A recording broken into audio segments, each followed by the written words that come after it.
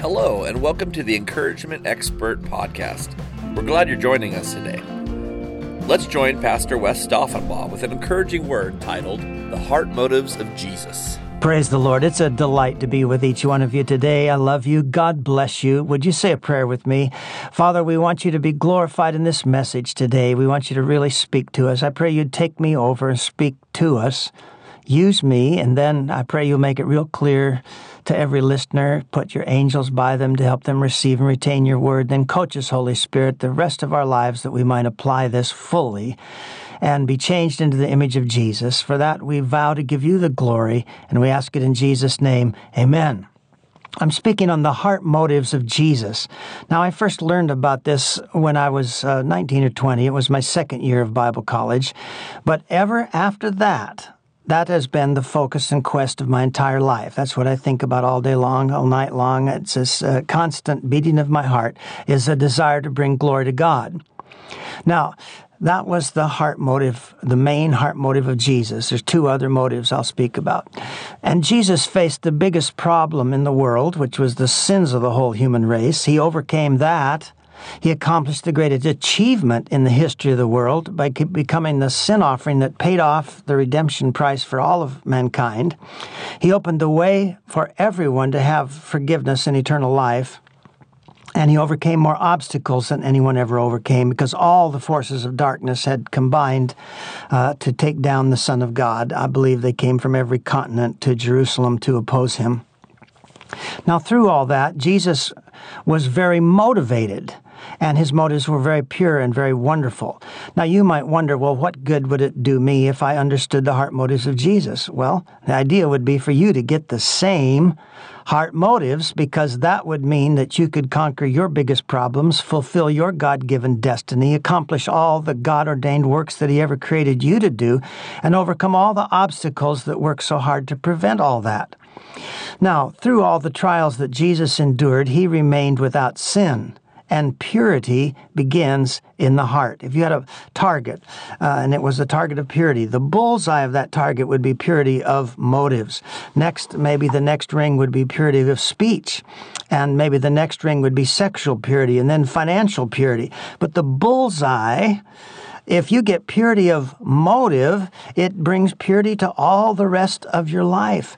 Now, with purity comes power, spiritual power. All right? And then answered prayers are, God weighs the motives of the heart. The Bible says if you ask, you don't have because you don't ask. And then when you ask, you don't get it because you ask with wrong motives. But the motives of Jesus' heart always get their prayers answered. All right, so you might be saying, in this current crisis that our nation is in, you might say, what I really need now is money. That's what I need. Or you might say, well, I really need safety. Or I really need a job. Or I really need a babysitter. Or I would sure like to have a cabin in the mountains well stocked that I could just escape to. Or perhaps you're thinking, what I really need is more energy or more healing or more hope. Well, I want to be a good friend to you. And I would suggest to you that if your heart was filled with the heart motives of Jesus Christ, all those other things you need would be added to you. Now, we're used to hearing the scripture where Jesus said, but seek first the kingdom of God and his righteousness, and all these things will be added to you. Remember, he said the heathens are always worried about what will we eat, what will we drink, and all this stuff. And he said, if you'll seek first the kingdom of God and his righteousness, God will add all those things to you. Well, now, how do you seek the righteousness of God? You might say, well, geez, I really don't know how to seek it. One of the most practical ways to seek first his righteousness is to ask God to give you the heart motives of Jesus. That's really the essence of having his righteousness fleshed out in your life. Everything flows from the heart, all right? Everything flows from heart motivation. Now, my first point is that there are three primary motivations in the heart of Christ. And the first is to bring glory to the Father. And so just before the cross and the crucifixion and all that, Jesus said, now my soul is troubled, and what shall I say? Father, save me from this hour? But for this very purpose I came to this hour. Father, glorify your name. All right, now notice that is the motive that got Jesus through the cross experience to make the greatest achievement in the world, overcome the greatest obstacles in the world. Now, secondly, is the motivation of love for people, even sinners. And in 1 John 3:16, it says, "By this we know love, because he laid down his life for us." So Jesus was motivated by tremendous love for the Father, but also tremendous love for people, no matter how goofy and messed up they are. And then thirdly, he was motivated by a hatred of evil. 1 John 3:8 says, "For this purpose the Son of God was manifested, that he might destroy the works of the devil." So, you see, we could say that he was motivated by love for the Father, love for people, and hatred of evil. Now, think of what your life would be like if you were motivated and there wasn't selfish motivation. You weren't motivated just by human anger and self-pity and bitterness wow. Let's go on to my second point here. Through Christ, we can receive more than forgiveness in heaven. Now, Jesus was and is God in human form, and so Paul wrote, "For in him dwells all the fullness of deity in bodily form," Colossians 2:9. And God explained to me one time that he put all the sins of the world on one side of a scale of justice, but just put the goodness of Jesus on the other side. And because Jesus is God in human form, he had infinite goodness, and that outweighed the sins of the whole human race. So our salvation is bought with an infinite sacrifice, and that means you have infinite value. One time I read about a Picasso painting that sold for $42 million, and I thought it was an ugly painting. I wouldn't have given 50 cents for it. But the painting wouldn't have to feel diminished by my opinion. That painting could say, "I don't care what Wes would pay for me. I am a $42 million painting because the one who purchased me has established my worth." Well, now the devil will tell you you're not worth a plug nickel, but Jesus has established your worth. He paid an infinite price for you, which means you have infinite value. Now, I was reading a book by Pastor Jim Cymbala, who for many years pastored Brooklyn Tabernacle in New York. And he told the story how he met the serial killer son of Sam. That guy is named David Berkowitz. But David Berkowitz was saved in prison. Now, he was the guy that terrorized New York for several years. He just walked around and shoot people. And he's killed 6 and wounded 7. And he was deep into the occult. He was so messed up that he thought the devil was telling him to kill people when a dog would bark. He thought the devil was speaking to the dog. Well, here's one messed up guy. But then in prison, somebody told him about Jesus, and he received forgiveness, and he's been a humble servant of Christ there in prison now for many years. He'll never get out of prison, but he understands that that's his field of ministry. And if you went on YouTube and Googled Son of Sam or David Berkowitz, you'd probably find some interviews where he's talking to people, and he is the sweetest guy. He's so changed. Now, Jesus wants to forgive us, and he wants to get us to heaven, save us from hell, but God really wants to make us like Jesus, see? He doesn't just want to save you from hell. He wants to save you unto himself, into his own heart, so you can endure his fiery, holy presence. And you can do that if you're like Jesus. And so in Romans 8:28, we always quote, we know that God causes all things to work together for good to those who love God, who are called according to his purpose. But the next verse we need to also memorize, and that is, "For whom he foreknew, he also predestined to be conformed to the image of his Son, that he might be the firstborn among many brethren." So when you become a Christian, what God wants to do is not sort of kind of make you like Jesus. He wants to make you just like Jesus. And then in Ephesians 4, Paul writes, "But speaking the truth in love, we may grow up into all things into him who is the head, Christ." God wants us to speak the truth in love, grow up spiritually until we're just like Jesus. Now, if we're Christ-like in our motivations, we'll have Christ-like victories, Christ-like results in prayer, and all that we need will be added to us because we wanted his righteousness fleshed out in our daily lives, and we sought that first as our first priority in life.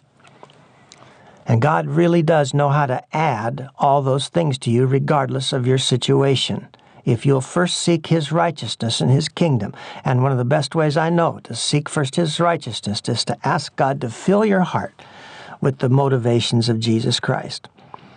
Now, when I first volunteered to be a bus captain, it was the fall of 1972, and you'd have to, visit at least 1 hour to get 10 kids on your bus. So if you wanted 50 kids, you had to take 5 hours out of your Saturday plus your driving time.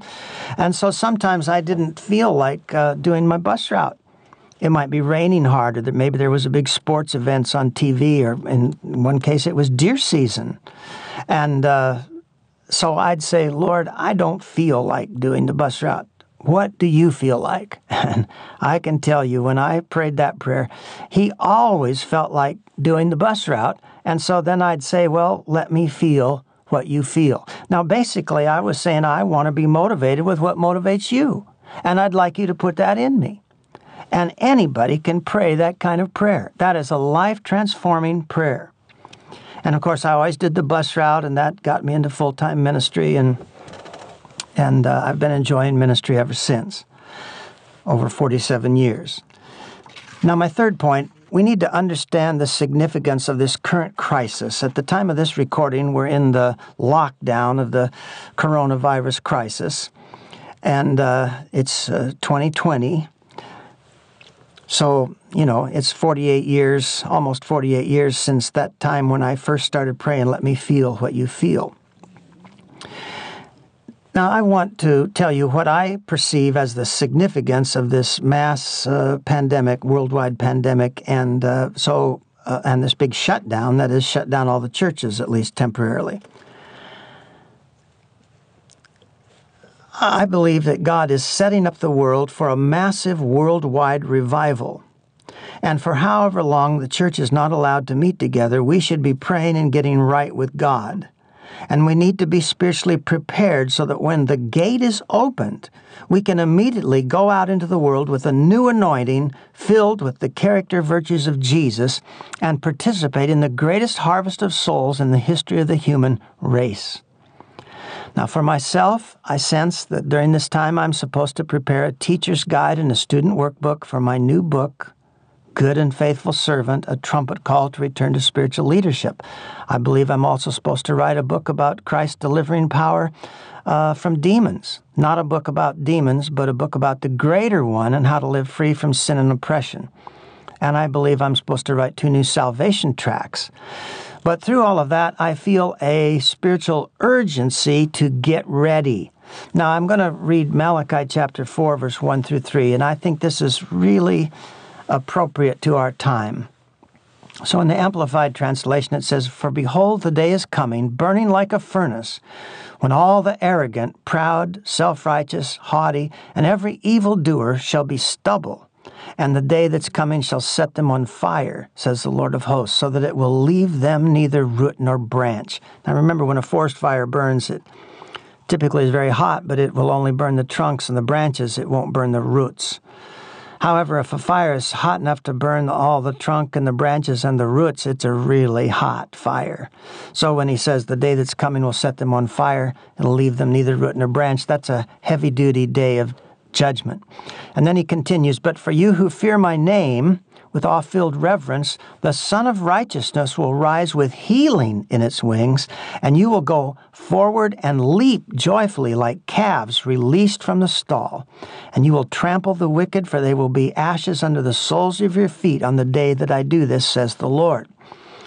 Now, I'm not saying that this pandemic is the exact fulfillment of these scriptures, but I believe that the principles are the same. And I want you to notice that after a terrible time of judgment, there was going to be a wave of healing released. What does it mean, calves released from the stall? Well, I grew up on a ranch, so I've seen that. You can have a calf penned up in a pen, and then if you open the gate and they get out, they're so happy they might jump and buck around like a rodeo animal coming out of the chute. And sometimes you can have them not in a corral, but in a chute. And when you open the gate there, they go jumping and bucking and so glad to get out. Now, I believe that God is going to open a gate for the body of Christ and send a great outpouring of His Spirit. And the evil that holds so much of the world in bondage will be trampled beneath our feet, so to speak. Now, in Psalms 91:13, it says, "You will tread upon the lion and cobra, the young lion and the serpent you will trample underfoot." And so when it says the wicked will be ashes under the soles of your feet, well, I don't know how much of that is figurative and poetic. We'll just walk in victory and defeat evil. Now, the calves that go leaping for joy, figuratively speaking, are the people. Well, the calves that do that are the ones that want to get out. They're the ones looking for release. So in the same way, we should be expecting God to open new doors and pour out new anointing and new miracles and be expecting good things. We want to be very careful that we don't get to just expecting terrible poverty and disaster and one bad thing after another. God's people need to expect the Son of Righteousness to rise with healing in His wings and new joy and new anointing and new victories. So God is calling us to get ready and to live in a holy expectation. And then when we're released, we should go into all the world and make disciples of all nations and finally complete that Great Commission. That's what Jesus told us to do, take the gospel to the ends of the world, to everybody. And we've never got that completely done in all these years. But Jesus is going to return, and that must be done, I believe, before He returns. And then, as we're having that great worldwide revival, we should joyfully be expecting the return of Jesus Christ. Now, my fourth point, let's look directly at Christ's motive to glorify the Father. See, there's many verses about this, especially in the Gospel of John. So I first saw this in John chapter 17. It's not the first reference, but it's the one that God got my attention with.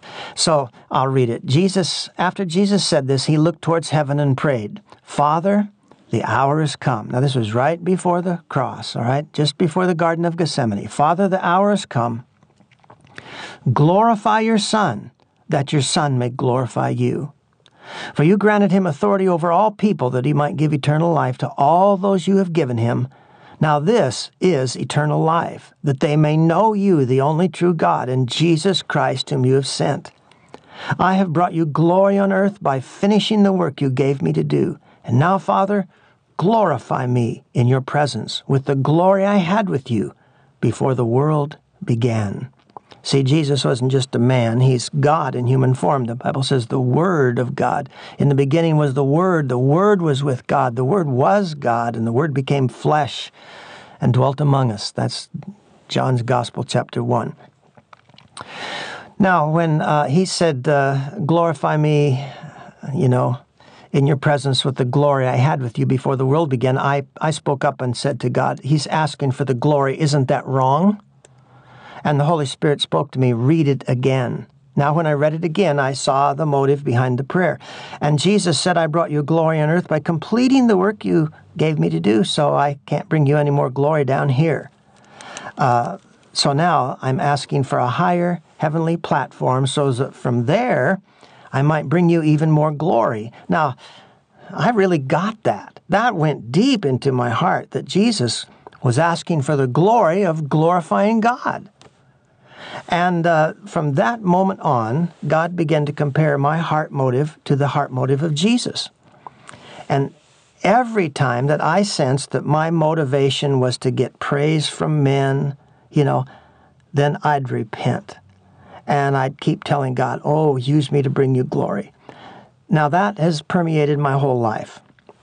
But then, the Lord began to show me other places where Jesus talked about this. So let's go over those.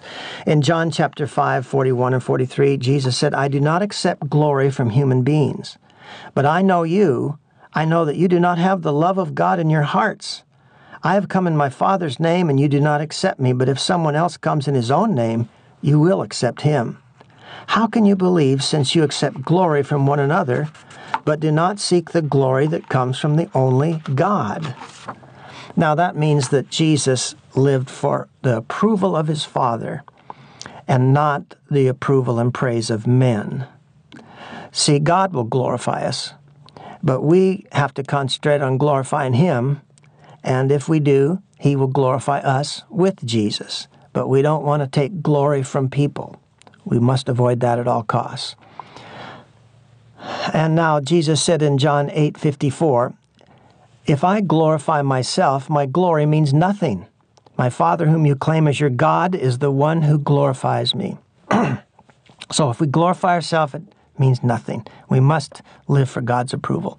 Now, just before the Garden of Gethsemane, I'll quote this verse again. Jesus said, "Now my soul is troubled. What shall I say? Father, save me from this hour. No, it was for this very reason I came to this hour. Father, glorify your name." Then a voice came from heaven, "I have glorified it and will glorify it again." I call that the golden motive. And that held Jesus on course. His desire to glorify the Father was stronger than any desire for self-preservation or the desire to avoid pain. Remember, He was God in human form, but He was also human. So He understood our temptation for self-preservation. But His motive to glorify the Father was the strongest and overcame all of that. Now, at the Last Supper, Satan came and personally entered Judas. And Judas got up and left. And then Jesus could have said, "What a bummer. Now the Son of Man is betrayed. Now the Son of Man is falsely accused, wrongly arrested, forsaken by all His friends. Now the Son of Man is denied by one of His close associates. Now the Son of Man is rejected by His own nation. Now the Son of Man is blasphemed, tortured, and crucified." But Jesus didn't say any of that when Satan entered Judas and he went out to begin the betrayal and the rest and the torture and all that. Here's what Jesus said. When He was gone, Jesus said, "Now the Son of Man is glorified, and God is glorified in Him. If God is glorified in Him, God will glorify the Son in Himself and will glorify Him at once." Now that statement contains marvelous truth. You see, if God is glorified in your life, God will glorify you in Himself, and it's really all you need to concentrate on. See, Jesus wasn't worried about all the stuff that was going to happen. He just knew God's glorified in me. Now, one time He said, you remember Martha wanted Mary to get up and help make the lunch? And Jesus was teaching, and she was sitting at His feet, and Jesus said, "Martha, Martha, you're worried and troubled about many things, but really only one thing is necessary. And Mary has chosen that one thing, and it won't be taken away from her." So, God likes to just simplify things for us. You can worry and fret about how you're going to get through all the trouble of the coming days, but instead you ought to just be concentrated on, if God is glorified in my life, and God's going to glorify me in Himself. He's going to help me overcome it all. God's going to take care of all the rest. Now, aren't most people wondering, what are we going to eat? What are we going to wear? What's going to happen to the economy? Where are we going to get toilet paper? Now, Jesus faced the biggest problem ever. All right, I believe that every demon from Africa, South America, North America, Siberia, Europe, and Asia had all been summoned by Satan to Jerusalem to take down the Son of God. And they'd driven that crowd into a persecution, madness, and frenzy, and spiritual blindness, so much that they cried out for Barabbas, a murderer, to be released, but screamed about Jesus, "Crucify Him." Now, on top of all that, Jesus was about to bear the sins of the whole world on His shoulders. And so in Isaiah, hundreds of years before, it was prophesied, "Surely He has borne our griefs and carried our sorrows, yet we esteemed Him stricken, smitten by God, and afflicted. But He was wounded for our transgressions. He was bruised for our iniquities. The chastisement of our peace was upon Him, and by His stripes we are healed. All we like sheep have gone astray. We've turned every one to his own way, and the Lord has laid on Him the iniquity of us all." Now, Jesus didn't worry or fret. He just held on to these prayers. "Father, glorify your name," and the prayer, "Glorify your Son, that your Son may glorify you." And He held on to this security. If God is glorified in Him, God will glorify the Son in Himself and will glorify Him at once. And of course, the Father did raise Jesus from the dead and gave Him the name above every name, and He's seated at the right hand of the Father. So I urge you, friend, make that your prayer. Father, glorify your name. Glorify me that I may glorify you. And make it your security. If God is glorified in me, God will glorify me in himself. Make it your prayer, make it your security. Now, Jesus is resurrected at the right hand of the Father, and he is ready to hear and answer our prayers, and he still has that motive in his heart. And so he said, I will do whatever you ask in my name so that the Son may bring glory to the Father. You may ask me for anything in my name, and I will do it. John 14. He also said, if you remain in me and my words remain in you, ask whatever you wish and it'll be done for you. This is to my Father's glory that you bear much fruit, meaning the fruit of answered prayer, and showing yourselves to be my disciples. Now the Apostle James wrote, you do not have because you did not ask God. And when you ask, you do not receive because you ask with wrong motives, that you may spend what you get on your pleasures. But you needn't worry about having wrong motives in prayer. All you have to do is have the right motive. And the right motive just wants to bring glory to God. It wants prayers to be answered so that he will be glorified. And then, of course, that motive is just like a key that opens the great door in prayer. Now, my fifth point, Jesus was motivated by a great love for people. And this is a mystery. It makes sense that Jesus would love the Father. The Father is perfect. But how about his love for sinners? In Ephesians 3:9, it says that we can know this love that surpasses knowledge. In other words, it goes way beyond any kind of sense, common sense. The love Jesus has for us far surpasses anything that makes sense to us. Why did God love the son of Sam, David Berkowitz? Well, it doesn't make sense, but God knew what he could become. And God knows what you can become. And he loves you. Now, the Amplified says in John 13, it says, now before the Passover feast, Jesus knew that his hour had come, that it was time for him to leave this world and return to the Father. Having greatly loved his own who are in the world, he loved them and continuously loves them with his perfect love to the end, eternally. Well, he loved his own, but he also loves all the sinners. He died for the whole world. And Paul wrote, but God clearly shows and proves his love for us by the fact that while we were still sinners, Christ died for us. Romans 5:8. Now, Jesus wants us to love our enemies. He wants us to love those who don't love us. And so, you see, he wants that same motive that died for sinners to be in us. So he said, but to you who are listening, I say, love your enemies. Do good to those who hate you. Bless those who curse you. Pray for those who mistreat you. If someone slaps you on one cheek, turn to them the other also. If someone takes your coat, do not withhold your shirt from them. Give to everyone who asks you, and if anyone takes what belongs to you, do not demand it back. Do to others as you would have them do to you. If you love those who love you, what credit is that to you? Even sinners love those who love them. And if you do good to those who are good to you, what credit is that to you? Even sinners do that. And if you lend to those from whom you expect repayment, what credit is that to you? Even sinners lend to sinners, expecting to be repaid in full. But love your enemies, do good to them, and lend to them without expecting to get anything back. Then your reward will be great, and you will be children of the Most High, because he is kind to the ungrateful and wicked. Be merciful, just as your Father is merciful.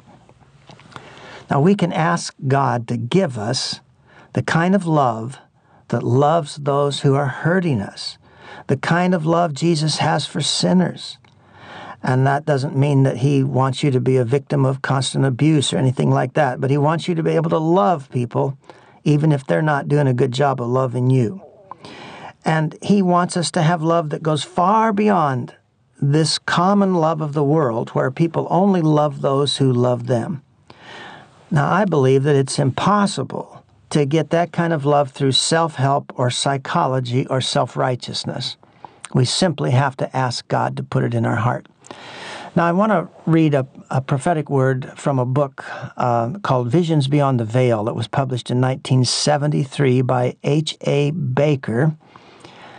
And he was a missionary to China, and he wrote about a great outpouring of the Holy Spirit on a group of orphan children that they were taking care of. And these kids saw visions of heaven and of hell and of the future, just like the book of Revelation. And they hadn't been taught that book. They didn't know anything about it, but they saw those things.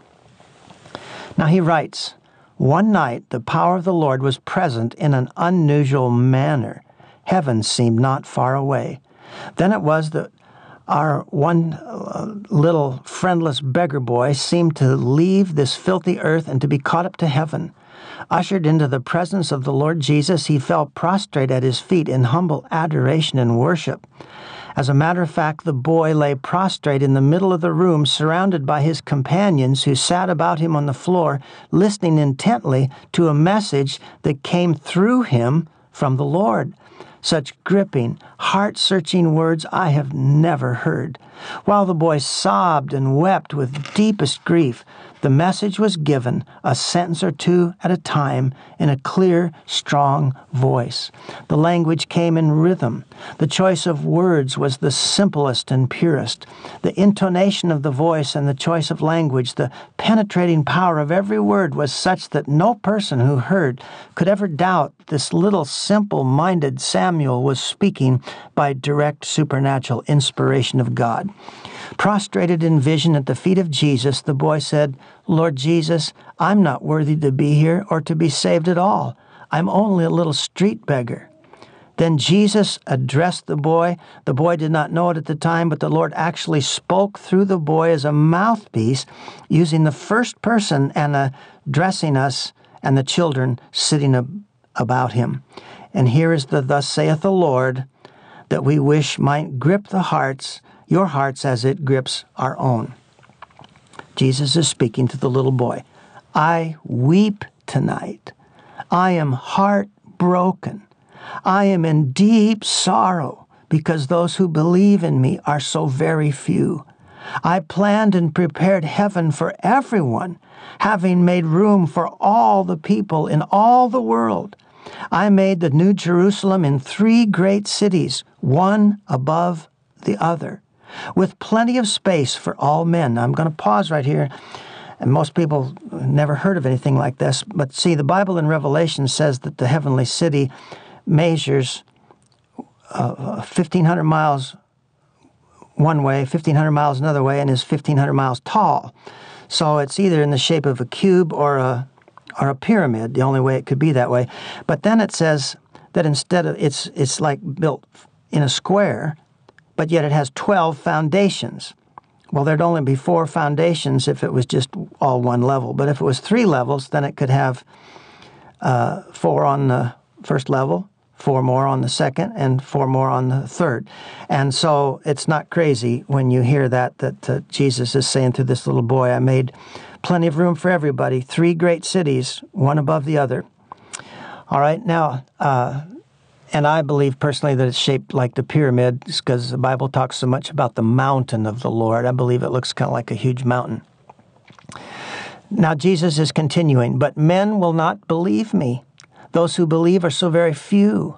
I am sad, so very sad." This message was given between heart-rending sobs and floods of tears from the boy. "Since men will not believe me, I must destroy the wicked earth. I plan to visit it with 3 great calamities, but it is so wicked that I've added a 4th. If you have any friends, tell them to repent quickly. Persuade all men as rapidly as possible to believe the gospel. But if the people will not listen and will not accept your message, the responsibility will not be upon you. Receive the baptism of the Holy Spirit. If you will tarry and believe, I will baptize you. The devil deceives you by making you think you will not receive the baptism, but wait and seek, and I will baptize you and give you power to cast out devils and to heal the sick. Those who receive the seal of the Holy Spirit are to preach and testify, and I will be with you to help you and protect you in times of danger. But if you think perhaps that you will not get to heaven, that thought is of the devil. I will not destroy my own children. I will protect and save every one. Not one of mine will perish. I will overcome. Pray for Mr. and Mrs. Baker, and I will give them power to cast out devils and to heal the sick.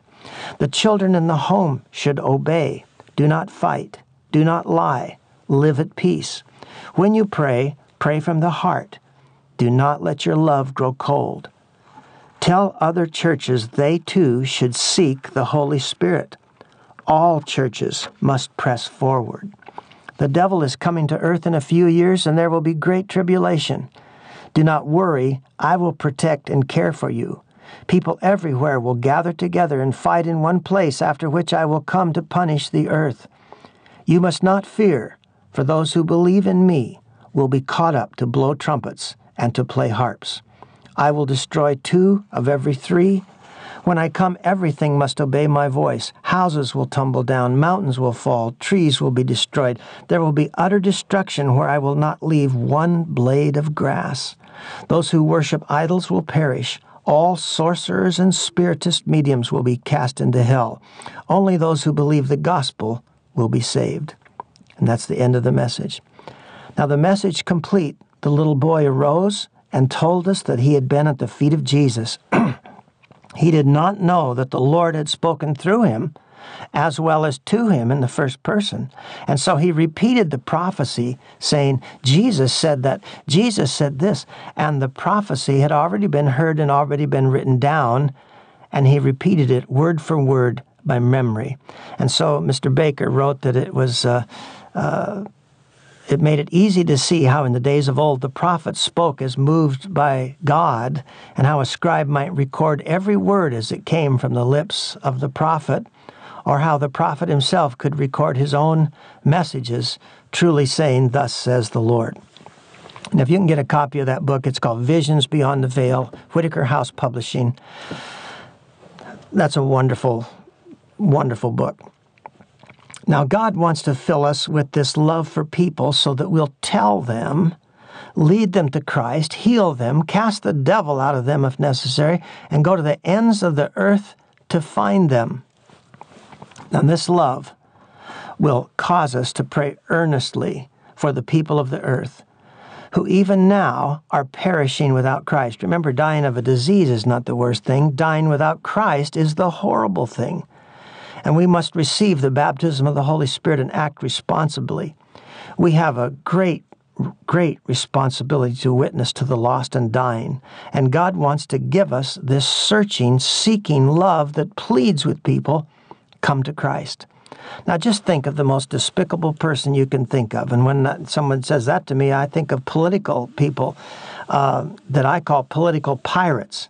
They're greedy, they're slanderers, they're liars, and they can do more robbery in the political arena with trillions of dollars than any bank robber ever could.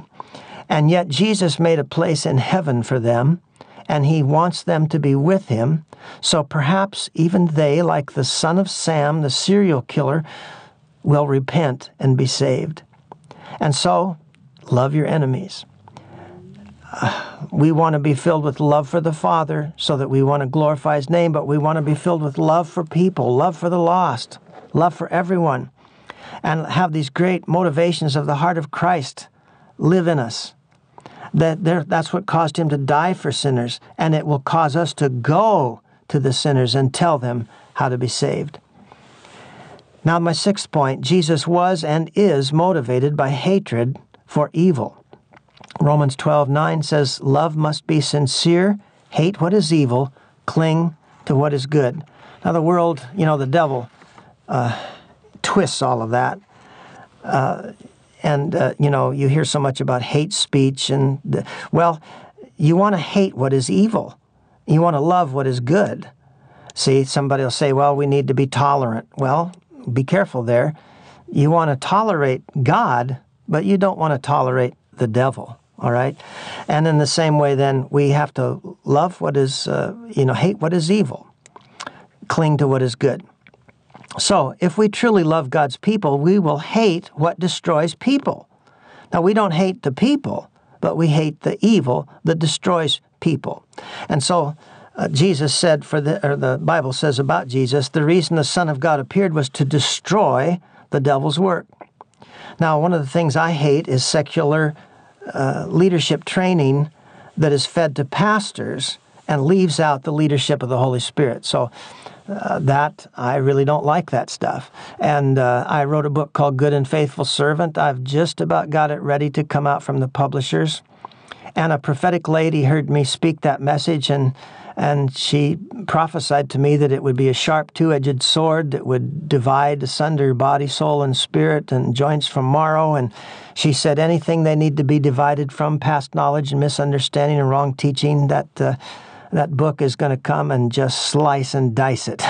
Well, see, we want to build people up, but we want to destroy.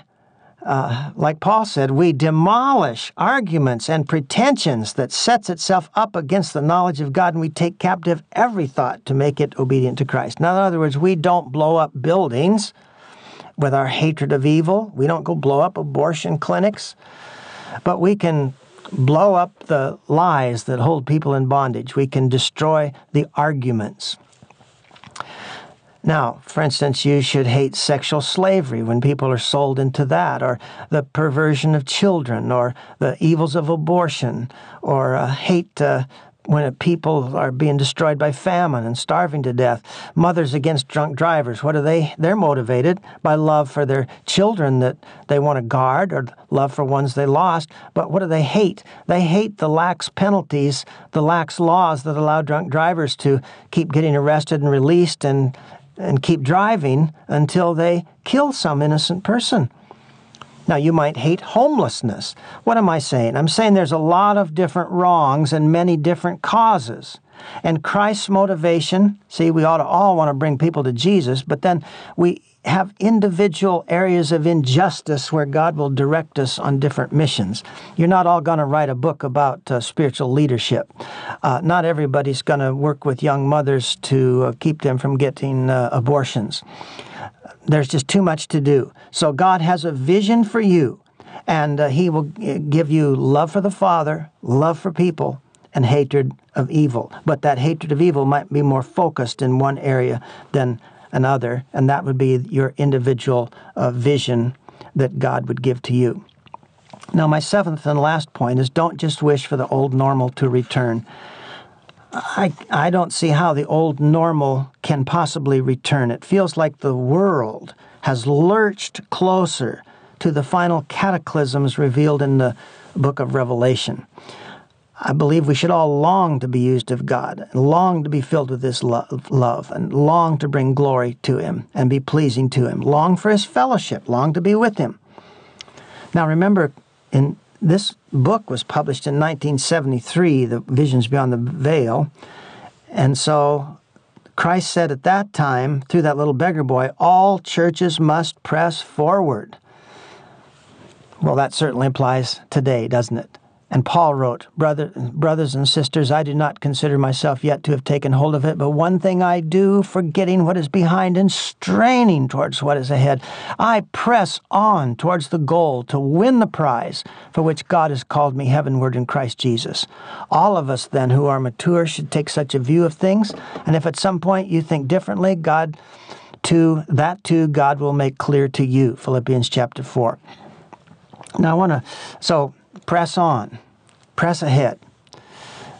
Now, I want to read a little bit from a book called The Trump Prophecies by Mark Taylor. And this man was shown that Donald Trump was going to be president, and he was told that by God prophetically clear back in 2012, 4 years before Donald Trump even announced that he was going to run. And now I want to say that a prophet can be used and God can speak through them, and then they can go off and speak on their own and say something that's kooky. So if I quote something from him and tell you that I believe it's a true prophecy, that doesn't mean that I believe that everything Mark Taylor speaks or writes is necessarily accurate. You'd have to check it all out. I heard him do an interview on YouTube, I believe, and I thought he was saying some kind of strange things that sounded a little kooky. But the book, The Trump Prophecies, is quite amazing, and these have been coming true right down the line. So here's a prophetic word written January 28th, 2016. The Spirit of God says there is an army arising from the dust and ashes from many battles and enemy clashes. This army that's arising is coming in my glory and light, and the battle that's about to unfold shall put the enemy to flight. For my army is about to hit the beaches and shores of every country and nation afar, and they shall drive back the army of darkness at the sound of my shofar. For my army will be young and old, and will save over 1 billion souls. The Spirit of God says there is nothing that the enemy can do to stop this that I, the Lord, have started, for it is now the time for the army of darkness to be departed. For the souls of this nation and all over the world are crying out to me, my army, bring them in, and I will save, deliver, and comfort thee. Arise, army of God, arise. Your work is not complete, for the kingdom of darkness is in for its biggest defeat. So the prophecy that there'd be a worldwide revival. Now, for years I've been thinking, before the great cataclysms of the book of Revelations happens, and it says that 1/4 of the world be killed, and then 1/3 of the world be killed, and then there's so many other destructions that doesn't really say how many will die, but I tell the Lord, it wouldn't be right to let that happen unless there's a massive worldwide revival first.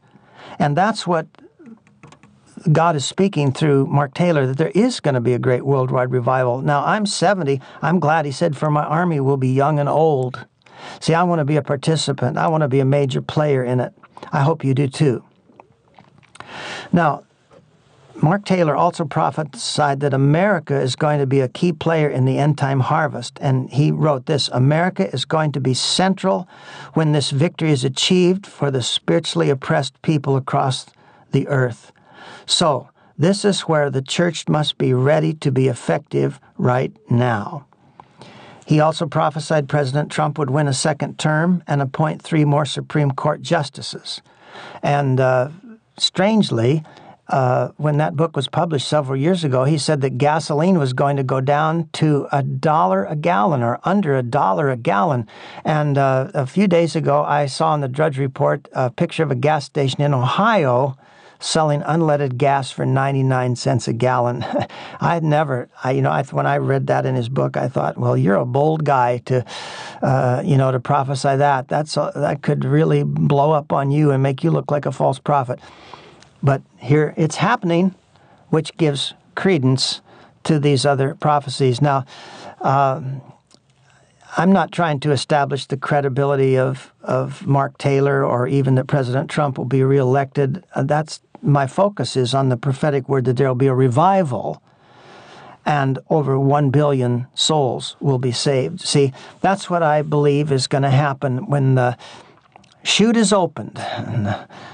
Like in Malachi 4, and the calves were going to go out jumping and leaping, rejoicing. The Son of Righteousness is going to rise with healing in his wings. And friend, we got to use this time to get ready for it. And believe that the greatest revival in the history of mankind is just about upon us.